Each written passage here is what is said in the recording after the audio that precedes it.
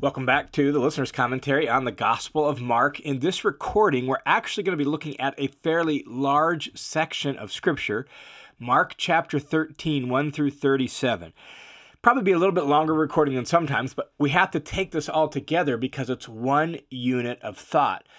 And so let's just set it in context. It's Passover week, and the week leading up to the crowning moment of Jesus' life, namely his crucifixion. And Jesus has been spending his days teaching in the temple. Mark 13 is the last major teaching block in Mark's gospel.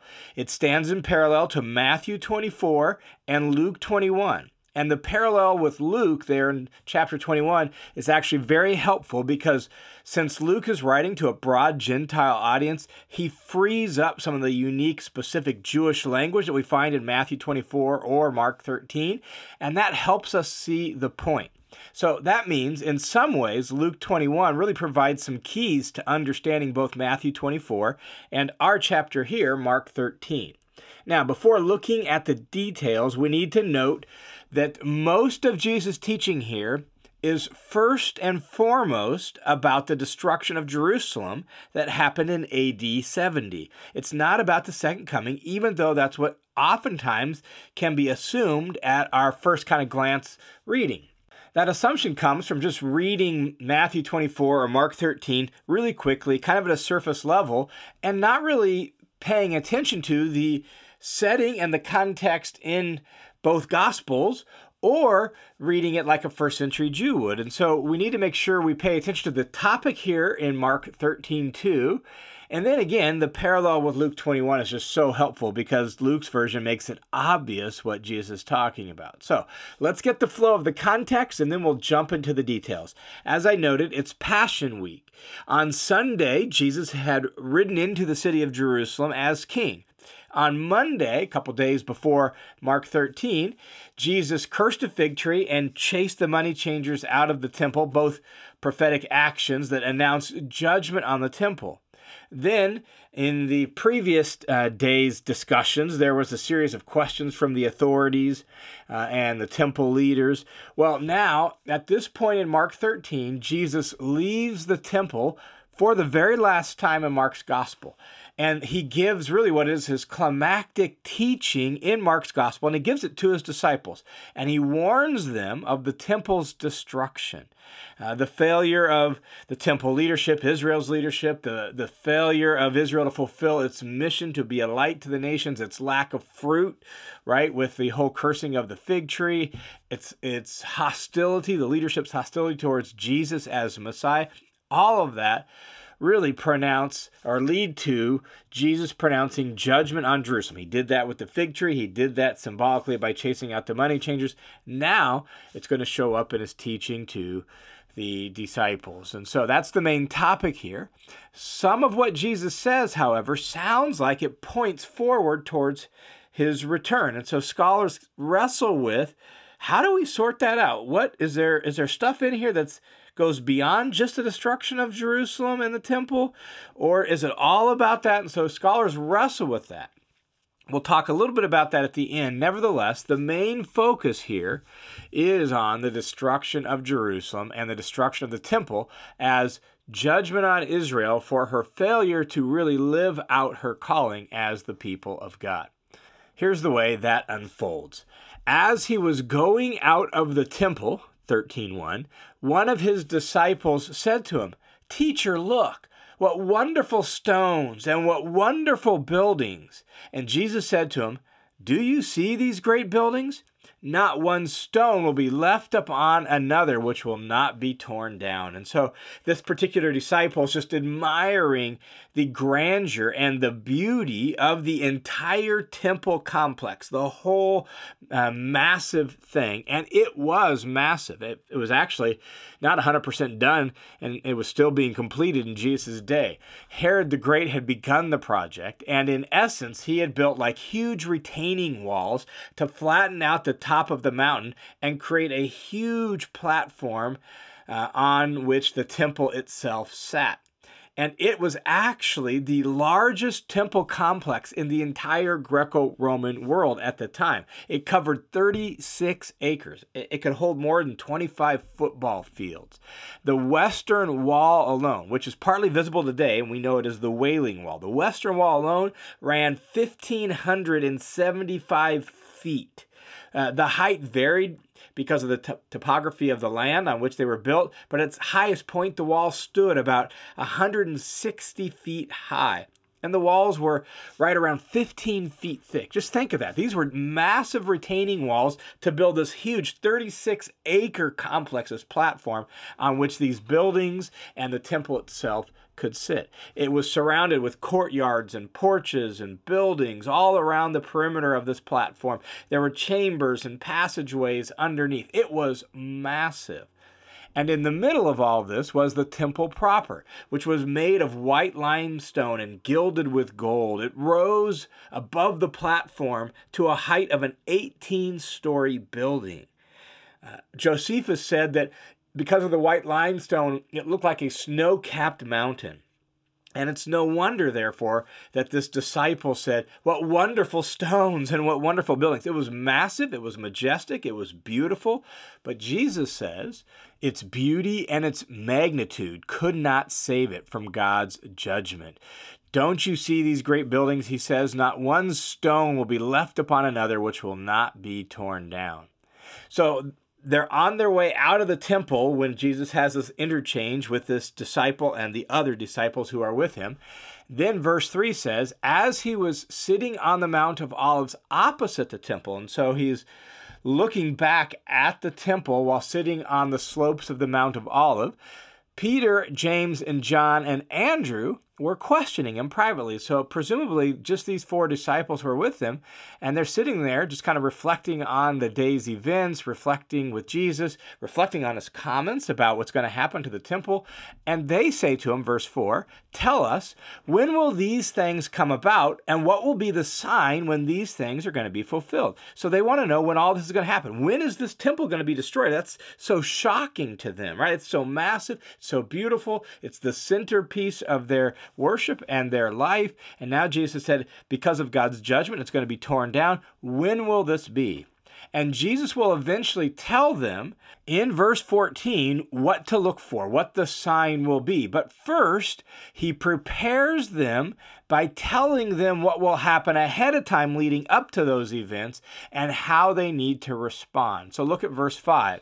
"And Jesus began to say to them, 'See to it that no one misleads you. Many will come in my name saying, I'm he, and they will mislead many. And when you hear of wars and rumors of wars, don't be alarmed. Those things must take place, but that is not yet the end.'" Now, remember, what question is he answering? Well, he's answering, when is the temple going to be destroyed? When is this going to happen? So you have to hear the word end there in verse 7 in that context. So that's not yet the end. End of what? Well, end of the temple, which also meant end of the present order of things, end of the present age of things, particularly for the Jews and Jesus and the apostles, right? They're all Jews.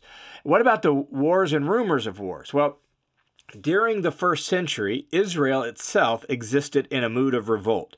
And this mood of rebellion and revolt continued to be fanned into flame by a rising Jewish nationalism that longed to throw off Roman control. And during the decades of what we know as the New Testament period, there were numerous revolutionaries, there were sporadic revolts, all of which were put down with brutality by their Roman overlords. And those revolts came to nothing. And so that meant more rebels, more deaths, more threats, new governors, new revolts, and so on over the decades of the first century. This is what Jesus is actually warning them about. And all of this erupted into a full-scale revolt in the mid-60s, 30 plus years from when Jesus is speaking these words. And The Romans came in force. They surrounded Jerusalem. They laid siege to it for 3.5 years. And then in AD 70, they leveled the city. They tore down the temple. They burned it all with fire. And it wasn't just like it was in Israel. When we talk about wars and rumors of wars and all of that, it wasn't just in Israel that we had that. It was all throughout the empire. In fact, look at verse 8. Jesus says, "For nation will rise against nation, and kingdom against kingdom, and there will be earthquakes in various places. There will be famines. These things are only the beginning of birth pains." The Roman historian Tacitus actually describes the chaotic time period of the late 50s and 60s in the Roman world. And there was all these kinds of things that Jesus was talking about. Here's the way Tacitus puts it. That period, Tacitus says, was one rich in disasters, terrible with battles, torn by civil struggles, horrible even in peace. 4 emperors fell by the sword. There were 3 civil wars, more foreign wars, and often both at the same time. Italy was distressed by disasters unknown before or coming again after the lapse of the ages. Beside the manifold misfortunes that befell mankind, there were prodigies in the sky and on the earth, warnings given by thunderbolts, and even prophecies of the future. So for Tacitus, it's like, man, all of this, there was craziness happening in the Roman world during this time period. It was affecting Italy and Rome in a disastrous sort of way. The Jewish historian Josephus uses similar language as Jesus does here to describe the demise of Jerusalem and the temple. He actually an eyewitness to these events and wrote them down and recorded them for history. Here's what Josephus says, at least some of the language he uses to describe this whole revolt, rebellion, siege, and destruction of Jerusalem. He tells people not to be led astray. He talks over and over again about wars, and he, in fact, uses that word war 61 times in his description of this time period. Insurrections and revolts. He uses that word 24 times. He talks about earthquakes. He talks about famines. He talks about pestilences and terrors. He even talks about great signs in heaven above. And so this time period, by both Roman accounts and Jewish accounts, matches up with what Jesus said was going to happen. And so his apostles ask him, when will the temple in Jerusalem be destroyed? And Jesus says, look, things are going to get really bad around here first. And that's going to go on for a while. And there will be people who claim to be leading the messianic charge. Don't listen to them. They're actually going to lead people astray. Then he tells his disciples, and not only is it going to get bad nationally and internationally, it's actually going to get bad very personally for you. Look at verse 9. He says, "But be on your guard, for they will hand you over to the courts. You will be flogged," which means whipped, with a cat o' nine tails type whip. So you will be flogged in the synagogues. You will stand before governors and kings for my name's sake as a testimony to them. Now, read the book of Acts, and that's exactly what you'll see happening, both in Jerusalem and around the Mediterranean world. And so you'll see that stuff happening to Peter, James, John, Andrew, the 12, right? And Paul mentions plenty of other examples of this stuff happening to him that aren't mentioned even in Acts. And so that's what happens. They're going to stand before rulers. They're going to testify to Jesus. And then verse 10, "And the gospel must first be preached to all the nations." Now, the word nations in Greek is the same word for Gentiles. The gospel must be preached to all the nations, or all the Gentiles. Same word, and that's the idea. The good news that Jesus is king, the good news that God has installed his king Jesus and is now calling them into his kingdom, is going beyond Israel, and it's going to the nations. It's going to the Gentiles, and that has to happen first, just as the prophet said it would. That's actually how the Apostle Paul understood his ministry, right? You can read, for example, in Romans 15:23, how Paul will say he's accomplished the task in the eastern Mediterranean region, where he's preached the gospel to everyone there, and now he needs to go to new territory. He wants to go to the west of Rome, out towards Spain. And so they're preaching the gospel to all the nations, because that's what the prophets said needed to happen when Messiah came. And so know that that's what needs to happen. Then verse 11, "When they arrest you," these governors and synagogue leaders, "when they arrest you and hand you over do not worry beforehand about what you are to say, but say whatever is given to you at that time, for you're not the one speaking, but it is the Holy Spirit. And so Jesus assures them, look, it's going to get bad for you. You're going to be arrested. You're going to stand before kings and rulers. You're going to have to give your testimony to them. Don't worry about what you're saying. The Spirit will enable you to speak the right words. Jesus goes on in verse 12 and says, and not only that, brother is going to betray brother to death, father is going to betray his child, children will rise up against parents and have them put to death, and you will be hated by everyone because of my name. And so it's going to get really bad. There's going to be families turning against each other, all because some say, yes, Jesus is the Messiah, others say not. And you will be hated by everyone, he says, because of my name, but it is the one who has endured to the end who will be saved. That is, to the end of their life. The one who has endured fully and finally. In fact, this phrase, endured to the end, or just the phrase to the end, could often mean fully and finally. That's the idea, that you have endured completely and totally all the way to the end of your life. And so we see Jesus' warning his disciples of what's coming, what's going to lead up to that time period when the temple and Jerusalem is going to be destroyed. So one disciple mentions how magnificent and beautiful the temple is. Jesus says, guess what? It's going to be destroyed. Peter, James, John, Andrew, they all want to know, when is that going to happen? What's the sign about that? And what Jesus said so far is that things are going to get really bad at the national, international, and personal level. But that's not yet the end of the temple and the end of Jerusalem. That's going to go on for a while. But they want to know, what's the sign of the end? Well, now Jesus is prepared to give that. He's described that whole period leading up to it, what's going to happen. What's the sign of the end of the temple? What's the sign that it's about to happen? Well, verse 14 says, now, when you see the abomination of desolation standing where it should not be, let the reader understand. And then he's going to go on and say, here's what you need to do. That's the sign. What's the sign that the temple's about to end? The abomination of desolation. What is that? Well, Luke actually is helpful here. He, as I mentioned, is the parallel passage in Luke 21 serves in some ways almost like a key. And what he does here is he frees up this phrase so that non-Jews or people not familiar with the Old Testament could understand it. Here's the way Luke puts it, Luke 21:20. But when you see Jerusalem surrounded by armies, then recognize that her desolation is near. That's how Luke puts it. And that kind of clarifies some things for us. This phrase, abomination of desolation, actually derives from the book of Daniel. And there was sort of an initial fulfillment of Daniel's words in the 160s BC. So in the 160s BC, there was a Seleucid king named Antiochus Epiphanes who defiled the temple, even sacrificing a pig on the altar. And that's sort of like a preliminary initial fulfillment of Daniel's idea of abomination of desolation. But that becomes like a paradigm or pattern for anything like that. And indeed, the chronology in Daniel chapter 9 actually fits with the Roman invasion of Jerusalem in the first century.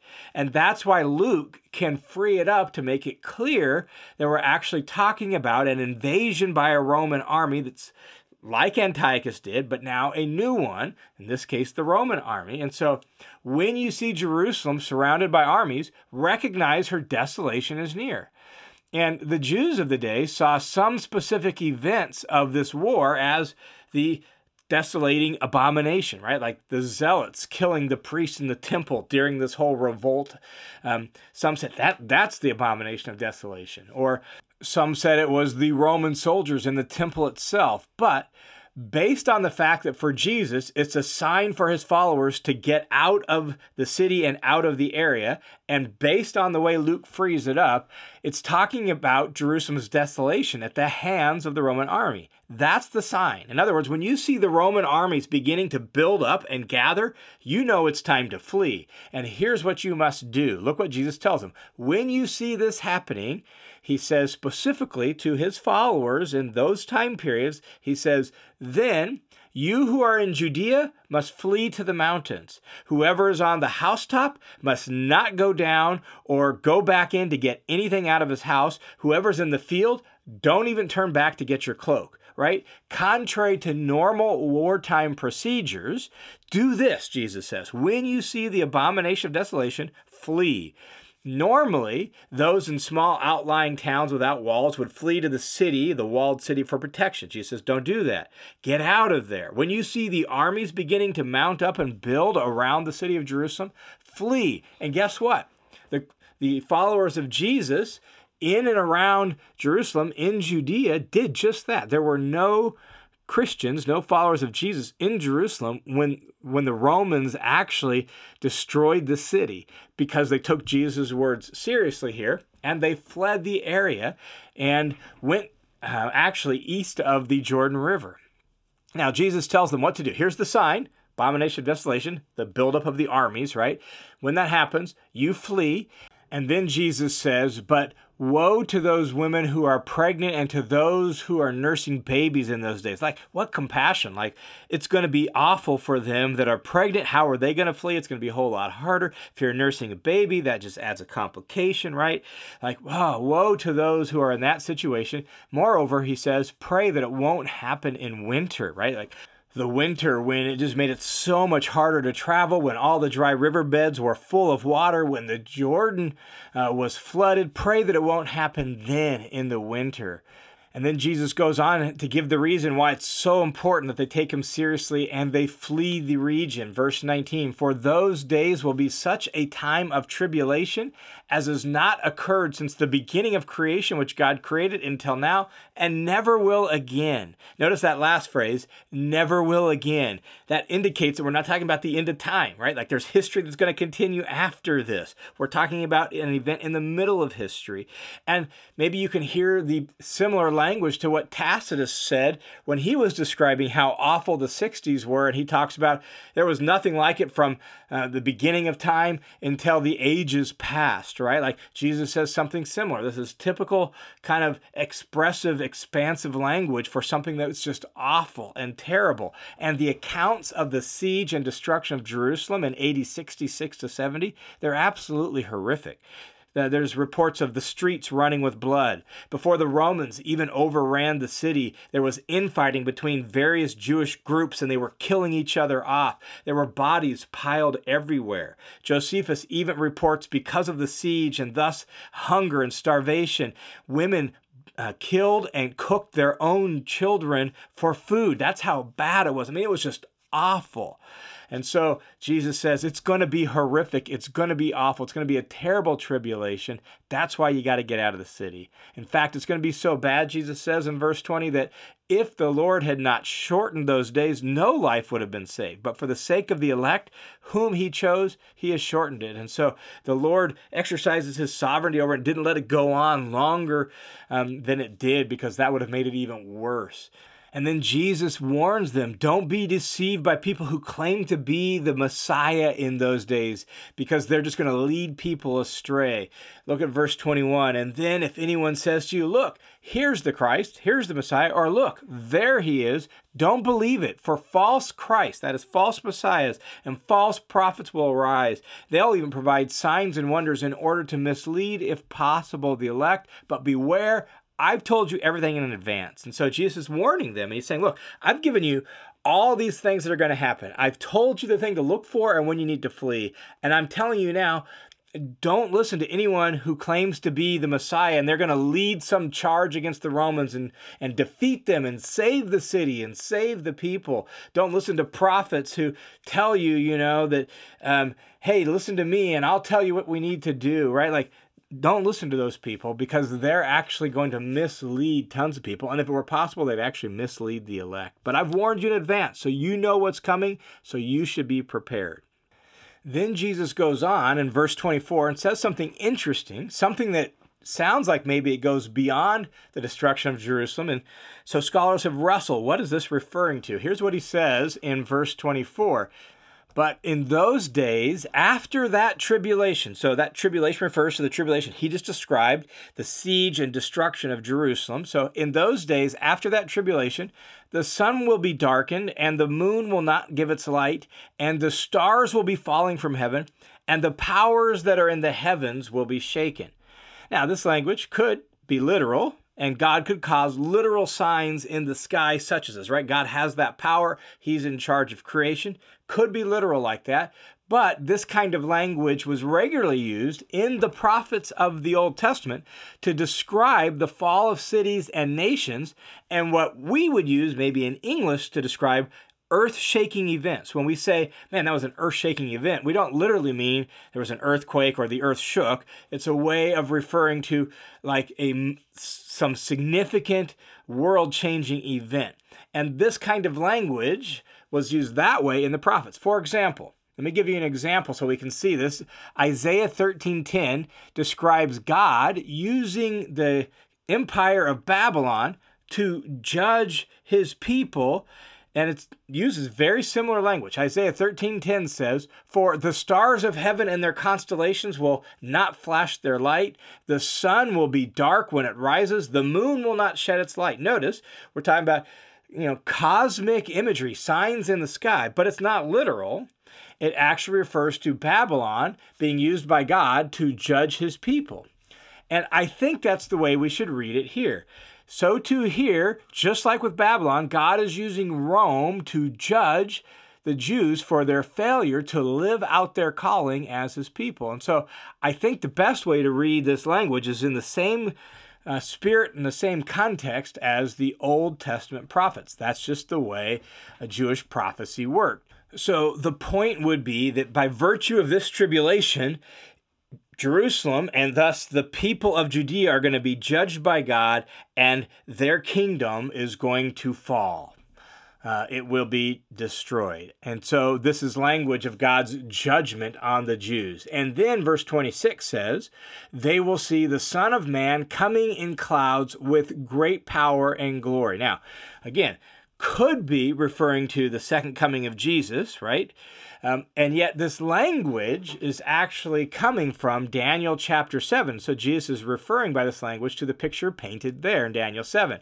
And in Daniel 7, the Son of Man comes on a cloud, but he doesn't come to earth. He actually comes to the throne of God, and he's given a universal kingdom. Here's the way it reads in Daniel 7:13 and 14. It says, "I kept looking in the night visions, and behold, with the clouds of heaven, one like a son of man was coming, and he came up to the Ancient of Days, and he was presented before him. And to him was given dominion, honor, a kingdom, so that all the peoples, nations, and populations of all languages might serve him. His dominion is an everlasting dominion, which will not pass away, and his kingdom is one which will not be destroyed." So it seems to me that if we're going to hear Jesus' words in the context of Daniel 7, and in the context of the specific topic that he's been talking about here in Mark 13, that what we're saying is the events of AD 70, right, the destruction of Jerusalem, evidence that Jesus was indeed the world's true king, the king from Daniel chapter 7, that he is the universal king overall, and that his kingdom needs to expand to every single people and nation and language and tongue. And then in verse 27, Jesus says, he being God, will send forth the angels and will gather together his elect from the four winds, from the end of the earth to the end of heaven. Now, again, this could refer to second coming language, and it really depends on how we understand the word angel. The basic meaning of the word angelos in Greek is angels, what we think of as angels, or messengers. The basic meaning is just messenger, and it could refer to heavenly messengers, what we call angels, or human messengers. And it's used both ways in Greek language and in the Bible. And so this could refer to angels, and if so, it sounds like then we'd be talking maybe about the regathering at the end of time, such as you see in Matthew 13 and Jesus' kingdom parables. Or we could be talking about messengers, human messengers, since the word is used that way, and then we'd be talking about the missionary activity of the church. And I'm just not sure which is the best way to take it. Oftentimes, prophetic language has ambiguous meanings. Maybe that's the way to read it here. I tend towards number 2, that in view of the fact that Jerusalem is destroyed, it evidences that Jesus is the universal messianic king, and that the effect of that is that God's going to send out his messengers and gather together his people from all over the earth. That's what happened, and I think that's what verse 27 is referring to. Now, then, Jesus goes on and gives a parable, and it's a parable that summarizes the point of what he's been saying here in Mark 13 in this teaching. In this teaching, Jesus has given some indicators of when the temple and Jerusalem is going to be destroyed, and he's told his people that you need to be ready for that so you can flee when you see it happening. Well, the parable here, beginning in verse 28, takes picture language and says, so keep your eyes open for that. Here's what it says. Now, learn from the parable of the fig tree. As soon as its branches become tender and it sprouts leaves, you know that summer is near. It does that in the spring and late spring. And so as soon as you see that happening, you're like, oh, it's almost summer, right? So you too, when you see these things happening, recognize that he, or better, it, I'll explain that in a second, is near, right at the door. And so just as the fig tree gives you indication that summer is near, all these things I've talked about over the last 27 verses is your clue that he or it is right at the door. And I say it shouldn't be translated he, it should be translated it. The ending of the Greek word there means either he or it. So it could be either one. And what has Jesus been talking about? Well, he hasn't been talking so much about a he, he's been talking about an it. He's been talking about the destruction of the temple, and he's been talking about the destruction of Jerusalem. That's an it, not a he. And so translating it he really leads to the confusion that this is primarily focused on the second coming when it's primarily about the destruction of the temple and the destruction of Jerusalem. And so we're talking here about the signs that Jesus has just given for them to get out of the city when the temple is going to be destroyed. That's the whole topic of this section. And so he says, when you see that, when you see the armies gathering, when you see all this stuff happening, you know it's getting close and it's about ready to happen. And as he just told them, that means you need to get ready to flee. In fact, Jesus goes on in verse 30 to indicate that he's not talking about the second coming here. He's talking about what's going to happen in their lifetime, because verse 30 says this, truly, I say to you, this generation will not pass away until all these things take place. Heaven and earth will pass away, but my words will not pass away. And so notice what he says, this generation. And indeed, within 35 to 40 years of Jesus saying these words, all these things that he's just said has happened. And so if you're going to make this about the second coming, then Jesus was mistaken, right? Like that generation has long since passed away and the second coming hasn't happened. But when you recognize the topic of the chapter is the destruction of the temple and of Jerusalem, well then this generation will not pass away until all these things take place. But Jesus knows of another day. He refers to another day that there are no signs for. Only God knows when it's going to happen. Not even Jesus knows when that other day is going to happen. And that's the ultimate final day. The ultimate day of the Lord, if you will. The great and final day. So look at verse 32. But about that day, no one knows. Not even the angels in heaven, nor the Son, but the Father alone. And so when it comes to these things, the destruction of the temple, when it comes to the destruction of Jerusalem, for these things, that's going to happen in this generation. And there are signs for that, like the fig tree, right? There are signs for that, of the armies gathering and all of that. When you see that, you know it's close. But of that day, that final day, that ultimate day of the Lord, nobody knows. Only the Father knows. And so that contrast is really important. There are signs for when the wonderful buildings in stone will come to an end, but of that day, the ultimate day, only God knows. There are no signs. Because of that, because for the final day, when that happens and there's no signs for it, we've got to remain vigilant, he says, because you don't know when it's going to happen. And so verse 33, watch out, stay alert, for you don't know when the appointed time is. So of the destruction of Jerusalem and all that, signs, keep your eyes out, flee the city. But of that time period, No one knows. So you got to be vigilant. You got to be alert. It's like a man, he says, going on a journey who, upon leaving his house and putting his slaves in charge, assigning each one to his task, also commanded that the doorkeeper stay alert. Therefore, verse 35, stay alert, for you don't know when the master of the house is coming, whether in the evening or at midnight or when the rooster crows, right? You don't know what time of day it's going to happen. Could be, early in the morning, could be later in the morning, could be in the middle of the night, could be in the evening. You don't know. So you've got to stay alert, Jesus says, so that he, the master of the house, does not come suddenly and find you asleep. What I say to you, I say to everyone, stay alert. And that's how this whole chapter ends. And so what we seem to get in this chapter is the bulk of it is about the destruction of Jerusalem, the siege of the city, right? When you see the armies gathering, you know it's time to flee. That's your clue that it's right at the door. But at the end of the chapter, we get, but there is another ultimate day coming, and of that day, nobody knows. Only God knows, and there's no signs that's going to tip you off when it's going to happen, so you just got to keep your eyes open and be vigilant and stay alert.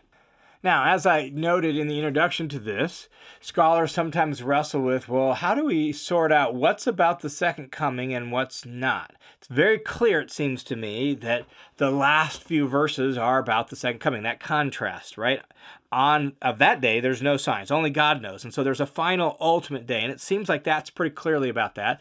What about scattered throughout Jesus' words about the destruction of the temple? Well, it's primarily and clearly about the destruction of the temple and the destruction of Jerusalem. But in typical biblical prophetic fashion, oftentimes immediate events are blended with farther off or ultimate events, and it doesn't specify or make clear that there's a time gap between them.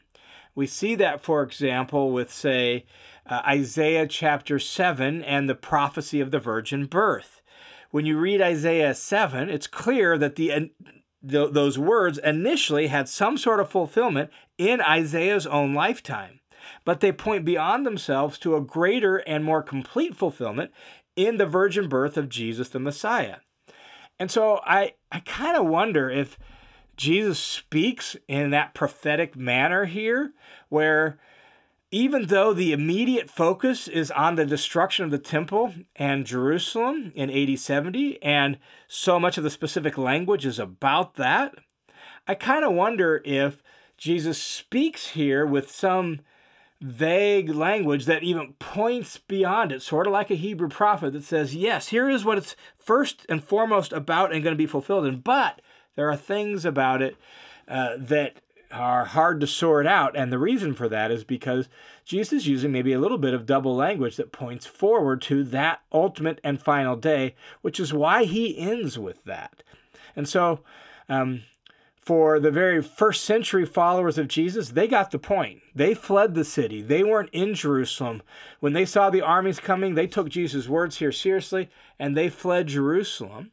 And yet there's a greater day, a more ultimate day of judgment, a final day of the Lord that's coming, for which you and we need to be vigilant and alert, because it could come at any moment.